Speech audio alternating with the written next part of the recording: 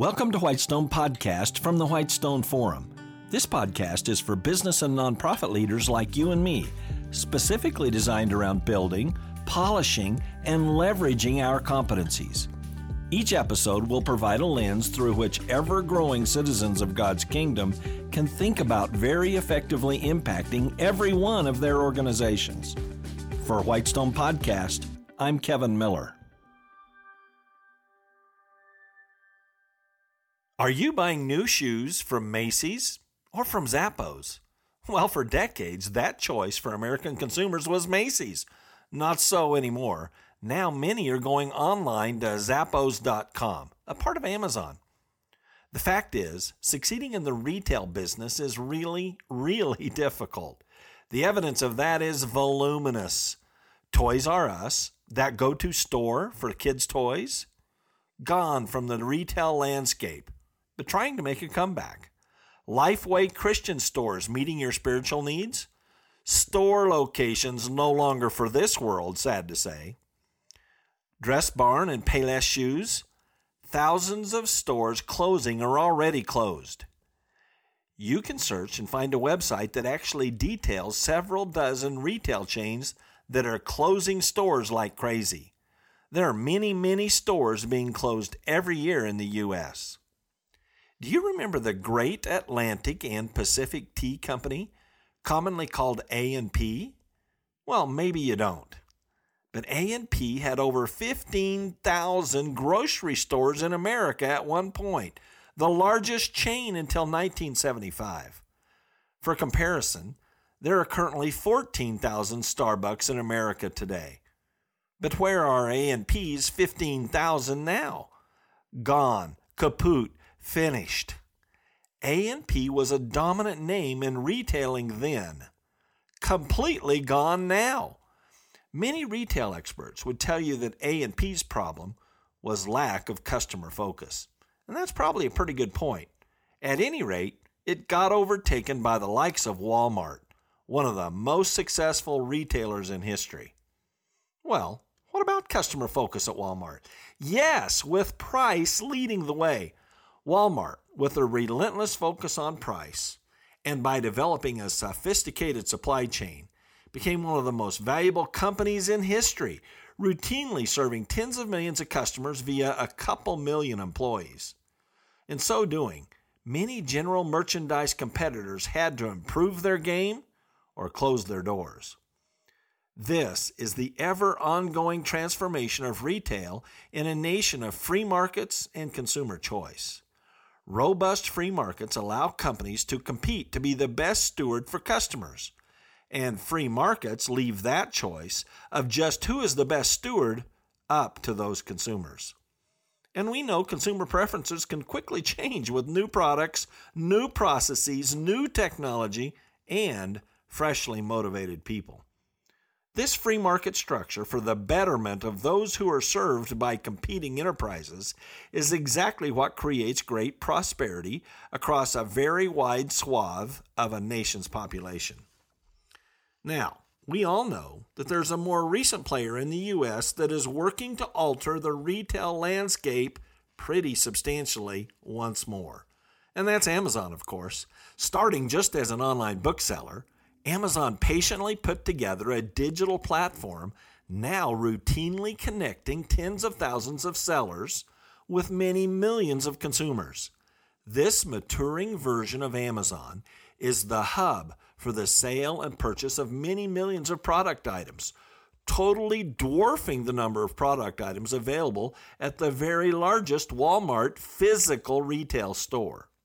So, are Amazon's retail operations simple? Absolutely not. Amazon's e-commerce arm is substantially in the logistics business, ensuring that consumers can get whatever they desire on a fast schedule. And all that from a very large number of sellers who can't or won't afford the physical stores of traditional retail. What Amazon did was rewrite some key practices of supply chain, right under the nose of one of the best companies in the world at supply chain, Walmart. You see, the stopping point for Walmart's supply chain was the shelf at their thousands of stores. But Amazon's supply chain went all the way to whatever address the customer wanted. In short, Amazon dramatically expanded the supply chain in America for large retail volume, from thousands of fixed store destinations to millions of flexible destinations. Now, for sure, delivery directly to customer addresses was not invented by Amazon. Mail order specialty houses have served very happy customers for decades, sending goods directly to consumers' homes. But Amazon's incredible mix of the large scale, the low cost, and the fast timing of a massive customer service machine significantly broke new ground. For years, the Financial Times business publication, headquartered in London, has tracked what it calls the Global 500. Those are the most valuable publicly traded companies in the world. Being on that list simply means that the executives for the companies on the Global 500 list are, at the time of appearing on that list, clearly being a good steward for their stockholders. Now, here's some interesting history. Looking at quarterly data adapted from the Financial Times list for recent years, the very last year that Walmart appeared in the top 10 companies on that worldwide list was 2014. Got that? 2014. Amazon made the top 10 worldwide list the very next year, 2015, listed at number 6 worldwide. And at the time of this podcast episode, Amazon has almost tripled its market capitalization value since it broke into the top 10 less than 4 years earlier. Now, don't cry any tears for Walmart and its stockholders. Walmart still earns a spot as a very valuable company by serving its customers and supply chain partners well. And in fact, if there's a company in America that is positioned to compete with Amazon with regard to effectively delivering mass products to personalized destinations, it is Walmart. But will Walmart fully succeed in challenging Amazon all the way to vast online product selection and full delivery to your home? Time will tell. Now, let's get to you. This broad retail narrative of A&P grocery stores, then Walmart, then Amazon, why is that relevant to you and your business or nonprofit enterprise? Well, for several reasons. The first reason, your competitive status. Just like retail, the competitive status of your business or nonprofit is never static. No matter what type of enterprise sector you occupy, there is always a Walmart coming for the A&Ps, and there is always an Amazon coming for the Walmarts. Which status is your enterprise in? More like A&P, really vulnerable? More like Walmart, solid, but strongly being challenged? The second reason, your enterprise's mindset.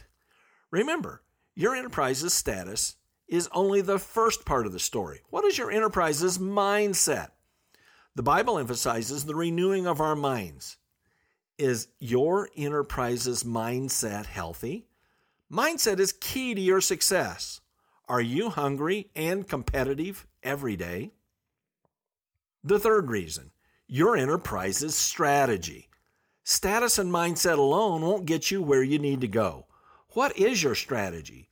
A strategy relevant to your current landscape being changed by many pressures. Just like in the retail sector, the success of both your leadership and your enterprise depends upon all three: accurately knowing your status, creating a thriving mindset, and advancing a relevant strategy. Always focus on getting to the next level.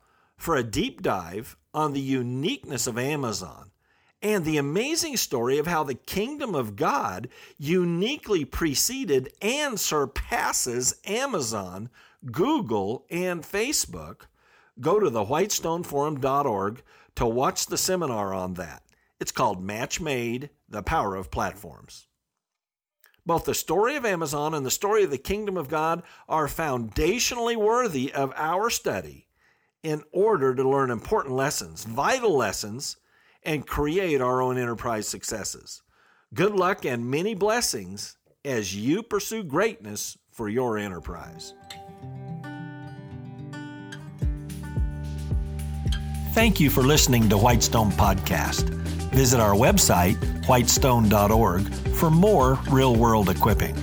There you'll find uncommon video teachings, application and action questions for this podcast episode, and more. Also, check out our unique downloadable resources for group meetups.